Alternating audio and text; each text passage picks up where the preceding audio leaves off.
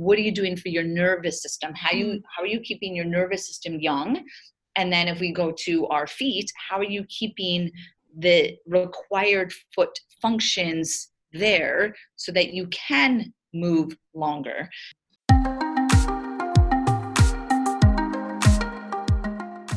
Welcome to How Do You Feel, a podcast with info and inspo to help you tune in to your fitness, nutrition, and mindset. I'm your host, Casey Zavaleta, and together we'll explore how we can optimize our physical and mental health so that we radiate positivity and happiness from the inside out.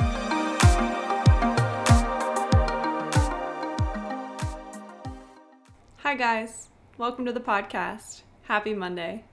I don't know about everybody else, but I am feeling like I'm finally falling back into some semblance of a normal routine after the holidays and after the new year. I'm finally back at a more consistent sleep schedule.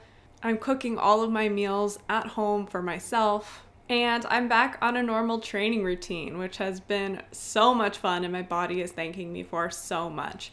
Over the holidays, I tend to do a lot of one-off workouts. I just kind of work with what I have, where I am in whatever time frame that I can. If I have 30 minutes to move, then I condense something down to 30 minutes. But normally throughout the year, I'm following a strength training program, and I love that consistency of following a program and tracking my progress week to week with the same exercises. It's really good for me mentally, but obviously great for my body physically as well to be able to progress like that. Although I feel like I'm settling into a routine, there has been one blip in the radar these past couple weeks that has made things a little bit crazier than they would normally be. We decided that we're going to move, and the reason that we're moving is not because we don't love the place that we're in, because we do. It's an awesome townhouse in downtown Toronto, great location, right south of Trinity Bellwoods. We love it. It's great for Molly. But the one minus of it is that it is impossible to entertain in this place.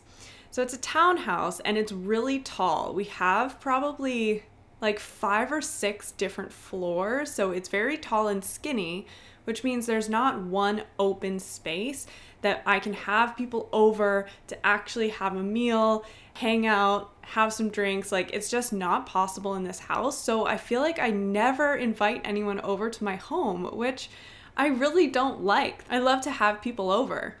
So we decided to end our lease on February 1st, and we thought we might move over to the East End of Toronto, which if you don't live in Toronto, the East End is kind of far from downtown, but it's definitely an up and coming area of the city. And since we've lived on the West Side for so long, we were kind of thinking maybe we'll just try something new.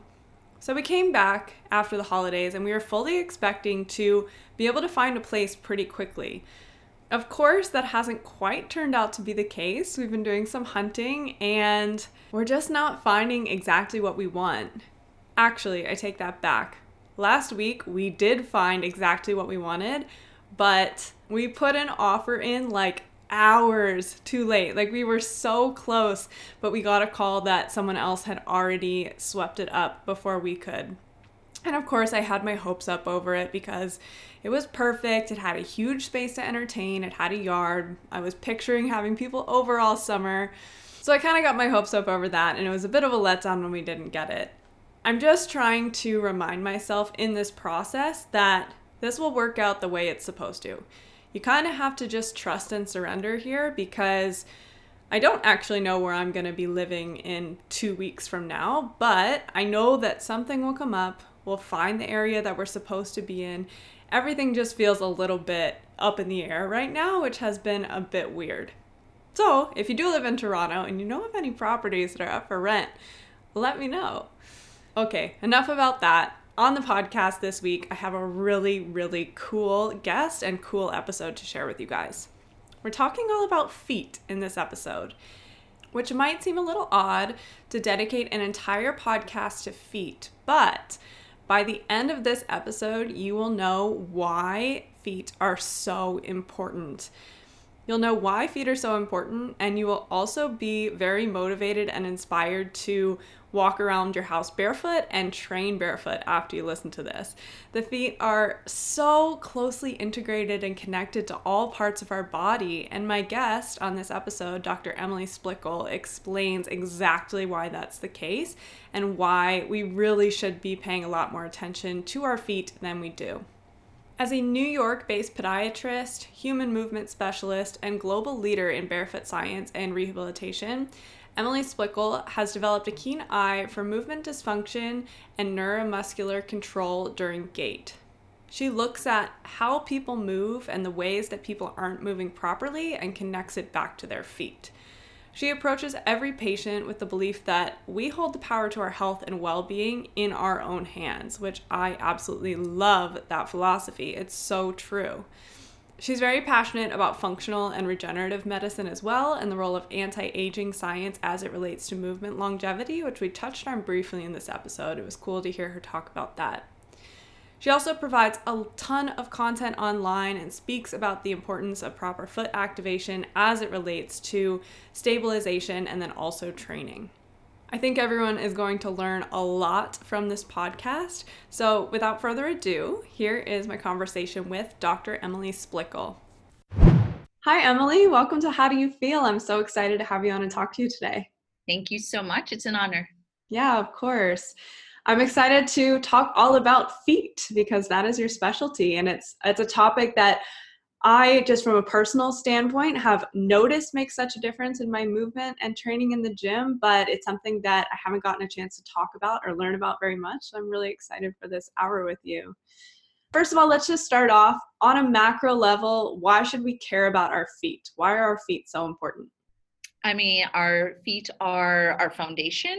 If you want to think of it from maybe like an analogy of a building or a house, that if you think of the foundation of that building or that structure, if it's not sound, if it's not stable, the rest of that building or structure is not going to be stable. Mm-hmm. That exact same analogy, of course, happens with the body. Thinking flat feet, pronated, you're collapsed in.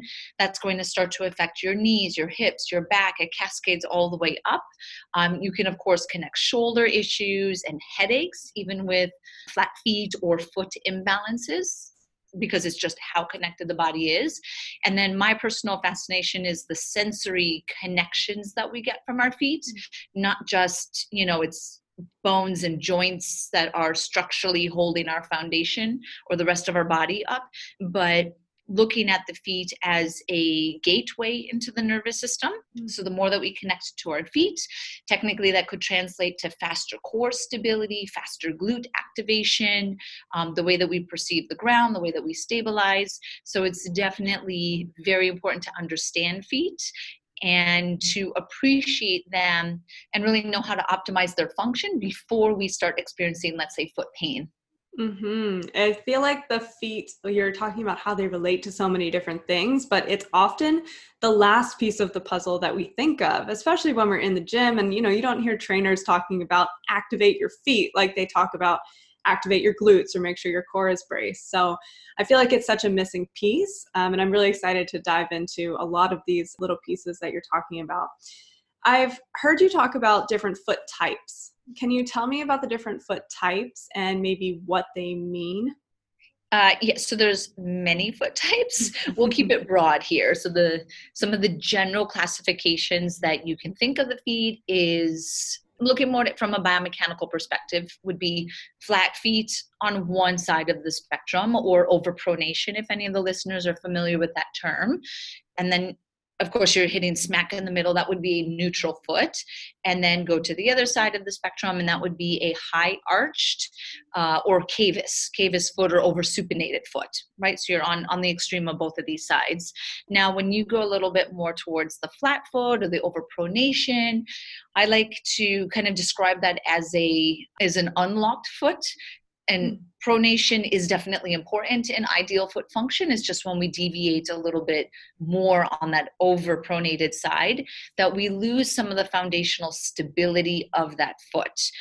The ability to generate power from that foot is a little bit more difficult. So they're at risk for certain injuries because of being in an unlocked, we'll use quote unquote, unstable foot. And then of course you deviate to the center, which that's your neutral, that's your ideal foot position. It can go back and forth between locking and unlocking, or pronating and supinating, or becoming mobile and stable in a very controlled way, because it moves within this small window of range of motion. And then you move all the way to the other side, which is the higher arch, the cavus, the oversupinated. That foot type is classically a little bit more rigid. We'll use quote unquote stiffer. It's locked. So they have issues with interacting with the ground sometimes. Maybe their experience with impact forces is not as efficient as, let's say, the neutral foot. They're at a little bit higher risk of, let's say, a stress fracture or certain types of plantar fasciitis, Achilles tendinitis, IT band syndrome might be a little bit more on that side.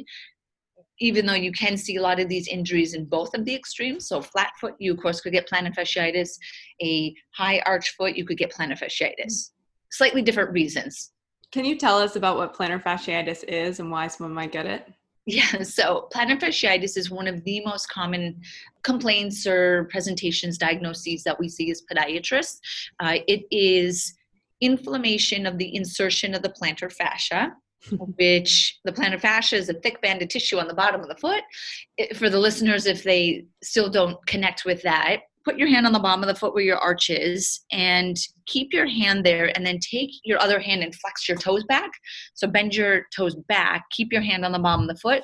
You should feel like there's a band of tissue that kind of popped out, or you tightened, you pulled on it. That's your plantar fascia. The purpose of the plantar fascia is it plays a role in how we stabilize the foot from an integrated fascial perspective.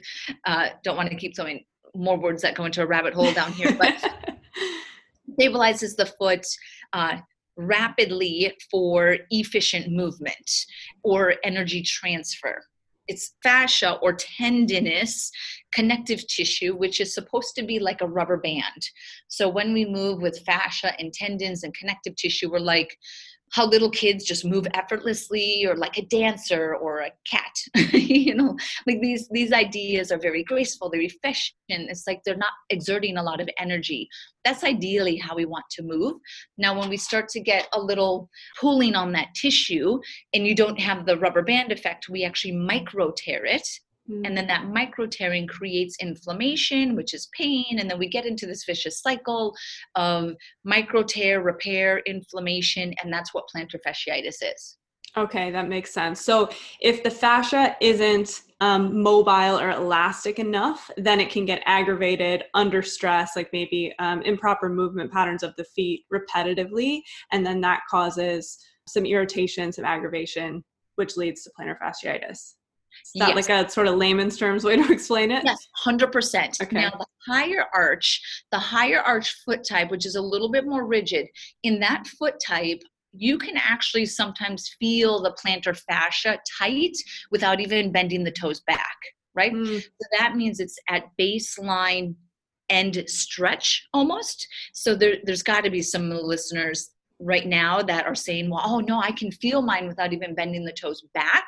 Then what that is that's their foot type that's driving that stiffness. I see. Yes. Yeah, that makes sense. So then they're way more susceptible to plantar fasciitis. Exactly. If you're talking about the overpronated foot, what are some of the things that people with that foot type are more susceptible to? So plantar fasciitis as well. Oh. For a different reason. Okay. So the reason that an overpronated foot would is that they're kind of grabbing at any of the structures to create stability, that sometimes they get this wearing down within that insertion of the plantar fascia. So that's one of the injuries. Some of the other ones would be bunions. They are more susceptible to getting bunions. Post-tib tendinitis, it's a muscle that becomes a tendon, and it's the primary stabilizer of the foot. So posterior tibial tendinitis is very common. Knee issues, very common as well. And then, of course, other forefoot issues like hammer toes and neuromas, Taylor's bunions are more common.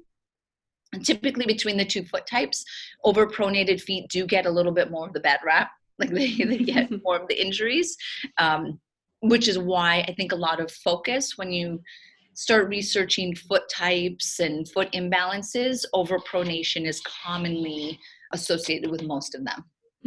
Interesting. I'm thinking of one client of mine specifically who she's a very hypermobile person overall, and she definitely has flat feet. I'm wondering if there are specific exercises that I could do with her in the gym to kind of start to activate her feet and get them into a more neutral position. What would you suggest for that? Yes. So I teach patients that have this overpronated, flat, maybe hypermobile foot to learn to find neutral. So that's a really important step one, to understand that pronation, or most types of flat feet, are a rotation in nature, a rotation inward that comes from the hip. So it starts in the hip. So the hip is starting to internally rotate, the knees knock in or rotate inwards. And then of course the ankles do, and the lower leg, and then you collapse to the inside of the foot. So to get the client or the patient, the individual, to feel that there's that spiral, I know you can see my arms, that there's this spiral that's happening, versus lifting the arch isn't just like a vertical movement. It should be coming out of a rotation. Yeah. Does that make sense? Totally. Yeah. Okay. You need to actually think about rotating the whole foot outwards, not just lifting up the foot, like lifting up the arch of the foot vertically. Exactly, because it is integrated with the rest of the body. It's deeply integrated with how our glutes and our hips rotate. So finding that rotation helps you to understand what neutral is.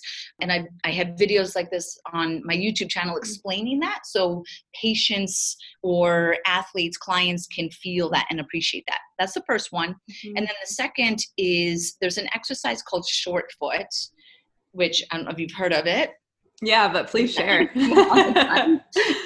And short foot would then be done after you set your base to neutral, right? So you get into neutral, you've probably lifted your arch just because of the rotation, and now let's engage the small muscles in the feet.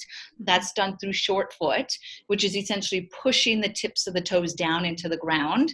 That activates muscles called flexors, and the flexors are then integrated fascially into your pelvic floor and your diaphragm. So there's this deep connection that you activate. Those are my two go-tos when you're starting to integrate foundational training. Can we talk more about the pelvic floor and diaphragm connection to the feet? I think that's a really, really interesting piece of this, because they are connected fascially. So why is it important that when you're activating your feet, it's also good to then dial into what's happening with your pelvic floor, maybe in some of your intrinsic core muscles and your diaphragm? Yeah, so this is what I refer to as foot to core sequencing. So in programming that I do, education that I've written, I emphasize foot to core sequencing, which means that your body's foundation, foot, and then your body's center of gravity and center of stability, your core, have to connect with each other, because that's how you control dynamic movement. That's how we're able to stand upright in gravity and be able to move dynamically in gravity. What your body and the ground are contacting, and your center, they just have to be in communication. So fascially, they're connected. But if they're functionally connected and they're fascially connected, that means we need to train them to connect, because they're not going to just connect, especially if maybe you had a baby, or you have low back pain, or you had any other injury that might be out there, or you sit a lot, or, it starts to lose that connection. So when I teach short foot as the exercise, I'm not just having people push their toes down into the ground and then that's it, and that's the exercise. Every time they push their toes down in the ground, I want them to actually lift their pelvic floor. And then when they lift their pelvic floor, they should be exhaling. So we're trying to match the rhythm of how the body actually stabilizes, which is anytime you exhale, your pelvic floor and your deep core muscles engage.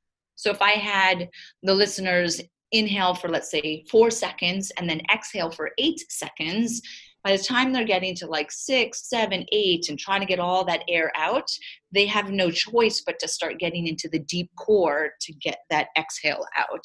So that's starting to already show that rhythm of where and how the diaphragm and pelvic floor work together. And then, of course, you loop in the feet because that's where that stabilization would happen. That makes total sense. So interesting. And I've heard you talk about a couple of these things before, and it doesn't necessarily come supernaturally to be able to activate your feet and your pelvic floor and exhale all at the same time. Like, it's definitely something that you need to teach your body. And it's just interesting that we've got to teach our body these things in order for it to make it a habit, right? And be able to do that, for example, when we're also doing a push-up or a plank in the gym or something, right? To be able to translate it, we've got to practice these things.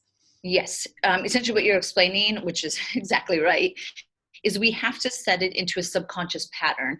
And the subconscious patterning comes from obvious repetition, right? Conscious repetition. Sometimes I give the analogy of thinking of anyone who's played like a musical instrument or a dancer or a gymnast. Or my background is that I was a gymnast, and we would have to do the routine over and over and over. And I would thousands of times we would have to do our beam routine. And it's so that it's so programmed in our mind that the stabilization pattern is happening before we even execute the back handspring or whatnot, right? We need that same thing happening when we walk or when we run, because the reactivity has to be so fast that if you're thinking push toe down, exhale, lift pelvic floor when you're running, it's mentally exhausting. Yeah, there's no way. It's not possible from a conscious perspective to do that. Yeah, for sure. Let's talk a little bit about this sensory part of your feet that's so important. So why is it important that we do movements barefoot so that we get full sensory input into our feet? So the skin in the bottom of the feet are designed to be like this auto adjuster with every step that we take. So there's special nerves in the bottom of the feet. They're called mechanoceptors, which means that they respond to obviously mechanical stimulation, very specific mechanical stimulation, being texture as one of them, skin stretch is another, of course there's pressure, and then vibration. So that's really what we get from the ground with every step that we take. Now, being able to access those different nerves allows you to then better control your movement. So we could think of this as, let's say, a runner. So if a runner can feel the ground faster, but more specifically feel the vibration faster, then they're going to stabilize faster. So I use barefoot activation for runners as a way to kind of access and open that part of the nervous system, wake it up essentially. And then if you think of like dancers, a majority of dance is done barefoot. Yes, there's, some styles that do wear shoes, but a lot of dancers they want to feel the ground. They're very connected to their feet. And that's what allows them to move so gracefully, is that they're essentially one with the stimulation of the ground. Now, when we lose our ability to sense the ground, let's say we have neuropathy or we had a stroke, then it's very evident how much their gait is impacted because of how unstable they look. They walk so much slower, they start to fall. And that's because they've taken away that really important access point from a sensory perspective. Yeah, that makes total sense. How do shoes have an impact on this? Because essentially, we're taking a lot of the stimulation that we feel from the ground and the floor away every time that we wear shoes, and especially the really padded runners that everyone wears all the time, right? So how does that play a role? Yeah, so shoes are are a huge contributor to a stabilization delay. Is really how I look at them. So when I see certain injuries in my office, stress fractures, plantar fasciitis, I blame a lot of it on shoes, on the sensory delay that it causes, right? So probably the most important stimulation that comes in when we move dynamically is vibration. And that's because it's what impact forces are. So every time our foot hits the ground, you are experiencing and sensing vibration. Now, if we put cushion in a shoe, the cushion obviously absorbs the vibration so that the vibration doesn't get to the skin and we start to lose that sensory input, which if you take away that sensory input, then it starts to skew our perception of how hard we're striking the ground.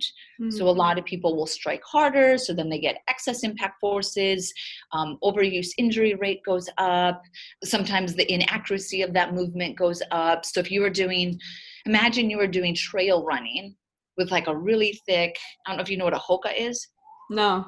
So a Hoka is like a fat shoe. Like there's a lot of cushion on it. Wow, like 2 inches? Yeah, like thick?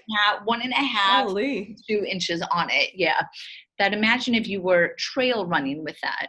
The subtlety of like a rock or a twig or something, right? Or a hole, right? Is going to be very hard to detect that you could say, okay, either you're going to run much slower or your injury rate goes up or the accuracy of your foot placement is going to be off.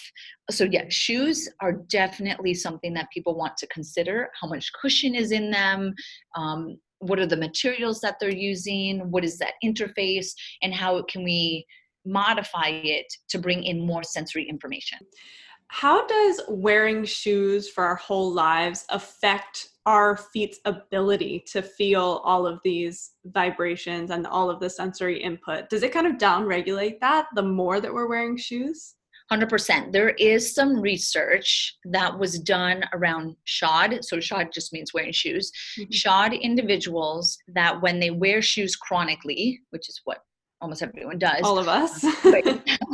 For let's say, say you're 50, you've pretty much worn shoes for 50 years, right? So every day, majority of your day for 50 years. I mean, that's a lot of disconnect. They show that the peak sensitivity of the nerves in the feet is age 40. And then by the time you're 70, you need twice as much information to create the same response. So that's showing the chronic effect of shoes, which to me, that's convincing enough to have your peak sensitivity age 40. I mean, I wouldn't want to be 70 and then already be at a high fall risk because of that effect. That has nothing to do with, you don't have neuropathy, you don't have any medical conditions, you just wore your shoes every day and now you're at a fall risk. Like that. Yeah. Wow, so interesting. Let's go into a little bit about movement longevity. I know it's something that you're interested in, you've talked a lot about. So having healthy feet translates to being able to move well as you get older. Can you tell us why that is and maybe why training maybe barefoot or having good foot health is so important, especially as you age and get older? Yeah. So again, this does go back a little bit more towards the sensory, just really understanding and appreciating that the only contact point between the body and the ground is the foot. Mm-hmm. And it's more specifically the skin in the bottom of the foot. So if that's the only contact point, it obviously is a critical access point to how we maintain movement, right? A majority of movement is on your feet, right? So you're walking, you're running, you're playing, you're dancing, you're, skiing, think of any, thing you want to do. You're playing with your grandkids, it involves this foot ground relationship so that you can control your posture and your movement dynamically in gravity. I'm fascinated with the evolution of movement. Like, how do we learn to walk? What allows us to walk where no other primate walks, right? No other animals were able to walk the way that we do. So what's different about us? What's different about our nervous system? What's different about our musculoskeletal system that allows that? The uniqueness of our foot and the uniqueness of our pelvis is what allows us to walk, which means the foot muscles, the foot structure, the shape of the arches are very different from other animals. That our foot allows us to become a lever, like a push-off position. Like if you're doing a calf raise, when you do a calf raise and the foot gets into that position, almost like a high heel position, we're able to achieve that because of the arches in our foot. So if we lose the ability to get that position, we lose the ability to walk efficiently. So understanding or thinking of movement longevity, one, I'm obsessed with anti-aging science. I just, I just want to like look young forever and, young. I don't know. I love movement and I love anti-aging. And so I blended them just because of my education and have really kind of spearheaded or just shaped everything around this concept of movement longevity. So thinking of movement longevity, if we're, living living longer and looking younger longer, we obviously want our movement to match both of those as well. So if we think of movement longevity as more than just, stay strong and make sure you have good bone density and like actual, strength, so you can pick up stuff and, all of that, be flexible, all of that's important. But then we still have to, what are you doing for your nervous system? How are you keeping your nervous system young? And then if we go to our feet, how are you keeping the required foot functions there so that you can move longer? It's really important, and it's a different spin on movement that I think is really, really important and needs to have attention on it. Yeah. How do you do that? How do you keep your nervous system young? Yeah. So from barefoot stimulation, I recommend that my patients get at least 30 minutes of barefoot stimulation a day. That could be even just walking around your home barefoot. So it seems pretty easy to be able to get that. But the number of people that are in their shoes from like the moment they wake up to the moment they go to bed is actually more than we might realize. My dad is a chronic shoe wearer. Even in his home, he literally always has his shoes on. Yeah. So it's definitely a thing. Yes, yeah. Exactly. Where it's like, okay, get out of your shoes, please. So 30 minutes, if you get more, that's great. So 30 minutes every day, barefoot stimulation, and then 2 to 3 times a week, another 30 minutes of focused foot strengthening. It could even be just a yoga class, yoga, Pilates, integrating short foot, doing kettlebells barefoot, whatever it is. But your workout, if you blend in foot strengthening or barefoot with that, then that's what I recommend. Really, it's why I started the Naboso products, was to get more stimulation. That's not all that much. That's very doable. Yeah. That's super sustainable. I mean, exactly. 30 minutes a day, no problem. Yeah. Yes. Modify your footwear so that you can get, more sensory inputs coming in. If you do wear supportive shoes, where could you potentially wear more minimal shoes, like at the gym, right? Could you do some of your exercises in a more minimal shoe? And then when you're at work, wear a little bit more structured shoe, just to kind of deviate around that. I recommend that people release their feet every single day, roll your foot on a golf ball, lacrosse ball, 5 minutes in the morning, 5 minutes in the evening. So we're doing that, and then making sure that you're just addressing the rest of it. I have a handful of products that I recommend to patients for optimal foot function, but starting with some of that daily TLC for the foot is really important. Cool. What about socks? Same problem or better, or what's the deal with them? Socks is not barefoot. People will call it that, which I think is cute, just to put it nicely. They'll be like, I'm barefoot training, and they have socks on. And I'm like, it's not barefoot, but you're close. Right. It's closer. Mm-hmm. Of where we want to get. Certain commercial gyms won't allow you to be barefoot, but they'll allow you to wear socks. So it's a great, if we're moving in that direction, I give that an A+, right? Like move in that direction. But you still do want to take your socks off and get true skin to surface contact.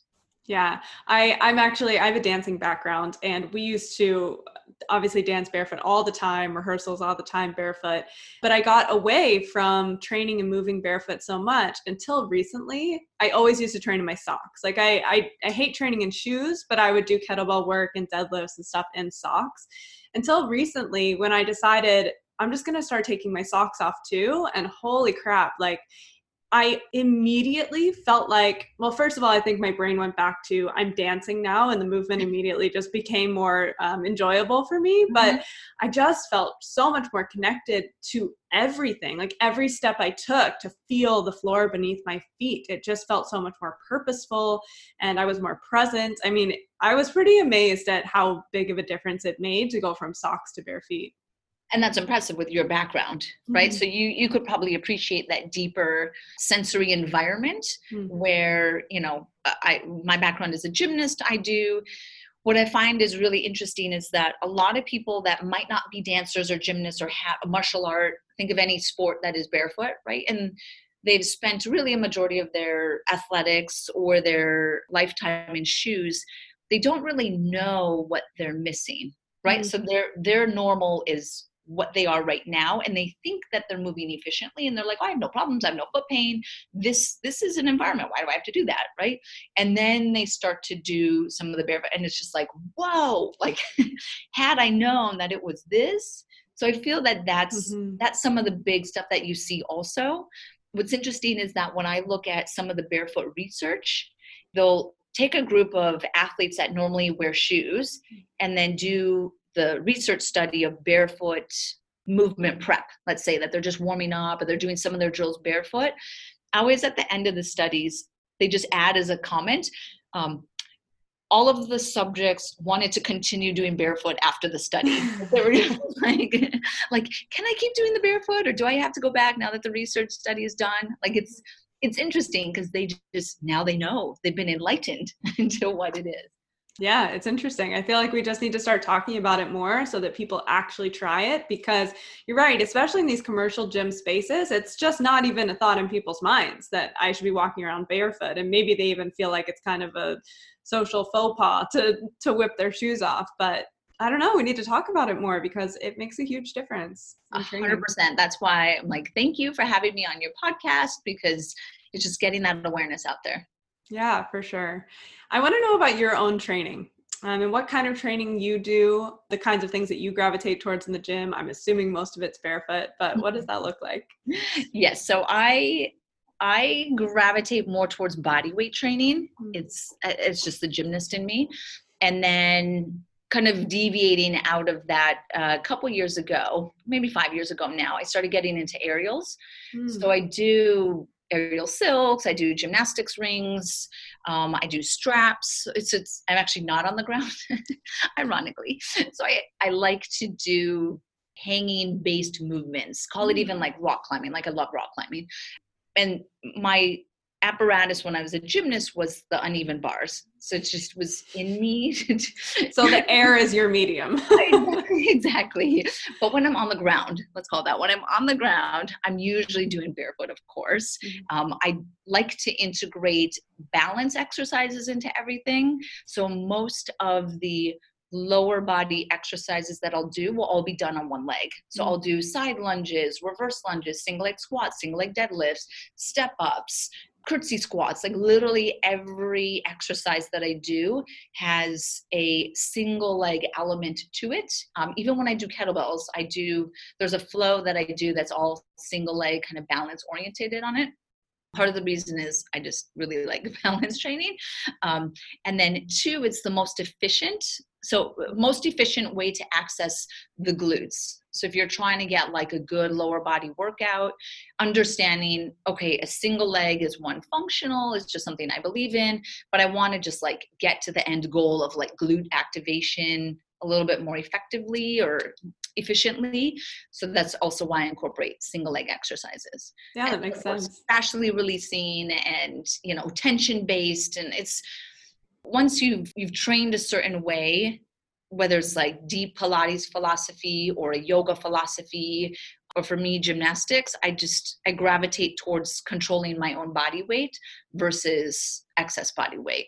Yeah. Or like resistance, external resistance. Right. Adding a bunch of external load as opposed to just using your body's own levers and forces and balance. Yes. Yeah. I treat a ton of runners.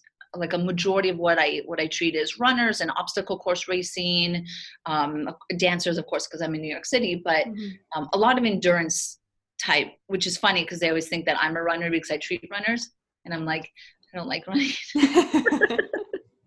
I'll run away from someone is about all that I'll do, but Right. run to catch the train, yes, but not for exercise. Yeah, running's not really my jam either. I feel you there for sure. I always try and preach this to my clients that we need to think of all movements as full body movements, and activating your feet and creating some tension in your feet is always a part of that. So especially on something like a pull-up, actually activating into our feet. Can you just reiterate for me why that is and why that actually makes all of your movements stronger? I'm so glad that you said that, because I do reference that as like the example to really appreciate how integrated the body is. And the feet are not important just when you're on the ground. Your example of doing a pull-up and needing foot activation is, I guess the listeners would hopefully understand fascia and tension. Yeah, generally, I think. At least they've heard the word for sure. So they can think of fascia and tension as, obviously every part of the body is connected from a bone perspective and a joint perspective, but also from tissue, fascia, connective tissue that allows you to have, the bottom of your feet run into your plantar fascia, and then your calves, and then your hamstrings into your rectus spinae, all the way to the top of your head. Like it's one big piece of tissue. All of those fascial lines that run through the body, a lot of them actually cross the bottom of the foot. And then the one that we were referencing when we breathe and the pelvic floor and the foot, that one happens to be called the deep front line. It's just a name of one of those connected fascial lines. And it runs from the bottom of the foot, these small muscles in the feet, into the pelvic floor. And when you contract muscles isometrically, so like making a fist and you just hold the fist, it's a way to make tension. And the more tension you have in your body, technically the more stable you are, or you could quote unquote say stronger. Yeah. So if you're trying to generate more power internally and you're hanging on a bar trying to do a pull-up, you could either be holding the bar and trying to like pull with your back muscles as much as you can, so your stomach isn't engaged, your legs are passive, and maybe you're just like praying you can get a few reps out of that, right? Just using as much of your back as you can. That is working harder and less, harder, not smarter, I guess you could say, versus trying to, how can I generate as much tension or stacking in the body as possible? I call it tension stacking, which if you hold the bar and you grab a little bit more with fingers 5 and 4, that engages a specific fascial line. So you don't have to, like, all 5 fingers don't have to be wrapping around like a death grip, but focus a little bit more on the pinky and the 4. Get that, obviously stabilize in your scap, and then engage the core, lifting the pelvic floor. And then to engage your feet, you technically have to point them, right? So plantar flex them and point them. So you're engaging the bottom of your foot, you're engaging your calves connect to your quads, and your quads connect to your TVA. And then you have your fingers engaged, right? And your scap is set. Doing pull up that way is actually going to be easier and more efficient based off of tension stacking. Tension equals stability, stability equals power. So yes, keep doing that, keep engaging. That's why, honestly, when I'm at the gym and I'm doing certain exercises like pull-ups, I'm either barefoot or I wear the 5-finger shoes. They're actually indoor shoes. So I wear like their Pilates yoga shoe. And I wear it because it doesn't have a midsole through it that you can point it and fold it the other way. So I can really point my toes as much as I can, almost like as much as you probably can as a dancer. And the shoe won't limit that, so that I can get more strength during my pull-up, even though I have a shoe on. Cool. That's awesome. It's interesting. I actually normally, when I do pull-ups, I flex my feet, but it sounds like to optimize those fascial lines, I need to start pointing my feet. You want to actually point it. Yeah. Okay, cool. Yeah. I can't wait to try this. Yeah, and then play with it. Yeah, and then the 4 and 5 finger thing as well. I didn't know that either. I was just like death gripping with all of them. So yeah, I'm excited to go test this now. Yeah, a lot of people think that. And then one last little trick for your listeners is your thumb actually doesn't really play a role in that stability of the grip. So they can't see, but if the grip is kind of over the top, which is actually how gymnastics is over the top, right? Your thumb isn't under the bar, where other sports or just kind of general recommendations, because they're concerned of safety, they say put the thumb under the bar. Technically, it doesn't matter where that thumb is from a strength perspective. Interesting. So the listeners are like, well, no, I feel stronger with it on top. But then they think that it's supposed to be on the bottom to be stronger, quote unquote stronger. They can go ahead and put the thumb, and you could technically just put the thumb straight out and do that way, right? Yeah. Cool. Interesting. Good tips. Thanks. You're welcome. That's awesome. Okay, Emily, I think that we've covered everything that I had. I just have one final question for you, though. This is something that I ask everybody that comes on the podcast. What makes you excited to get out of bed in the morning? That's a good question. Well, so right now, I'll give you the answer before I had my baby because I have a 5-month-old baby. So, congrats. Mine is, definitely. Hearing her with her little goo goo gaga, because now she's starting to do that, definitely wakes me up, and I'll laugh, even though it's like super early and I'm quasi annoyed that I didn't get sleep last night. But you can't falter because it's so cute. But otherwise, I'm excited every day. I don't feel like my job is a job or my career is a job, right? Like my mission of having people think of the feet from a different perspective, and whether I'm seeing patients or I'm running Naboso or I'm writing or I'm consulting or I'm doing an interview, whatever it is, my message continues through every facet of what I do. And I definitely feel that that's my purpose, to share that message. So of course my days do not feel like work, and that definitely gets me out of bed in the morning. That's awesome. If people are interested in learning more, if they want to hear more from you or connect with you, how would they do that? How do they find you on social? I know you have a couple of programs out that are available for people. Can you just let us know how we find those?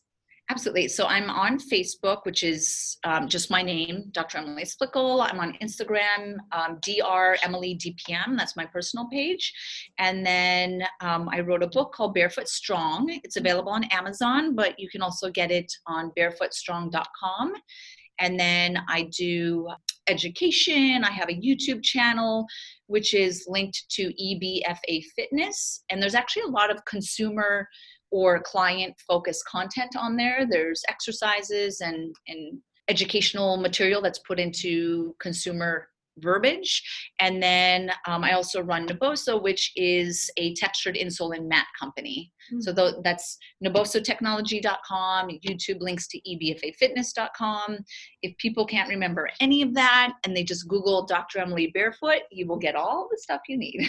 Amazing. That's the easy way to do it. The other easy way is I'm going to put all of that in the show notes so people there you go. Click those links. Yeah. Awesome. Okay. Thank you so much for coming on and sharing. This has been really educational and really fun. Thank you so much. Thanks so much for listening to this week's episode of How Do You Feel? If you enjoy what you're hearing on the podcast, I would love if you could do 2 things.